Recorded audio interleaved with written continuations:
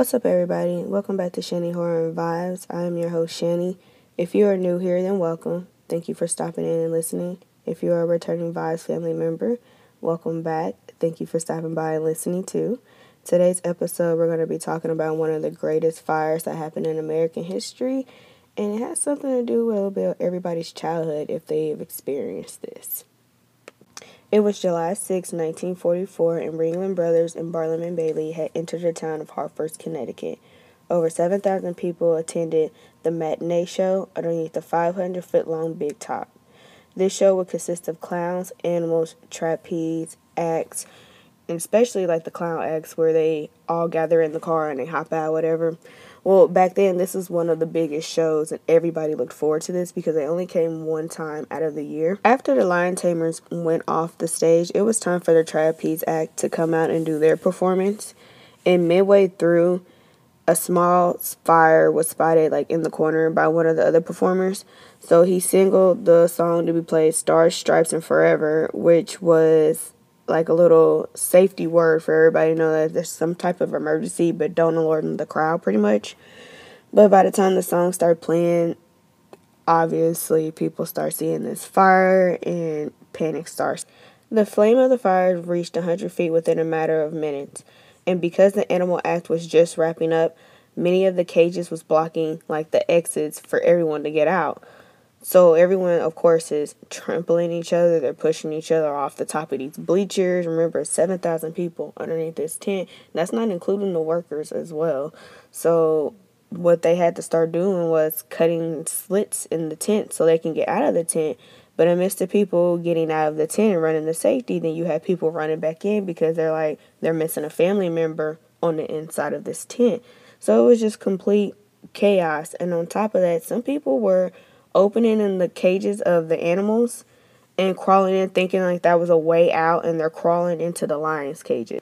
Within 10 minutes, the fire had burned through the support beams of the tent, which then came crashing down on top of anybody else who wasn't out of that tent. So by the time the fire department came, 168 people had already died. Several of them was trampled. Other of them suffered from serious burns and smoke inhalations. And because it was World War II going on, majority of the crowd was young women and children. Most of them were underneath the age of 19. However, the most famous case that came from this fire was a child that was called Little Miss 1565, which, if you don't know, that is a number that they put on a toe tag when they cannot identify you. This case was popular because locals believed that she was Sarah Graham, which she actually lived there, but nobody's ever been able to confirm if this really was Sarah or another little girl. Authorities believe the fire started because someone carelessly threw a cigarette near the men's restroom, which then the fire spread to the big tent. However, the fire happened so quickly, because remember I said the fire completely took the tent down within 10 minutes. It's because of the circus waterproofing method of the canvas. They use paraffin, which is a wax, and coated with a thin layer of gasoline to help if it rains so it's not damaging the cloth. But also, too, they're making a human oven if it did catch on fire, and that's exactly what it did. It caught on fire and came down within 10 minutes. So that just tells you how quickly this fire was, and you had 7,000 people underneath this tent. Ooh, that's some scary shit, y'all. So, because of this, the fire department ruled this as a terrible accident. However, they did charge the circus for not letting the police department as well as them be aware that, hey, we're coming into town today. That way they could at least been on standby if something like this did happen. Also, the four circus owners were charged and spent a year in jail. They had to pay $5 million to the family. So for the next few years, Barnum and Bailey and Ringling Brothers their earnings were going towards paying off towards the family.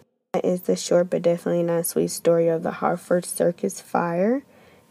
I mean, what did you guys think of that one?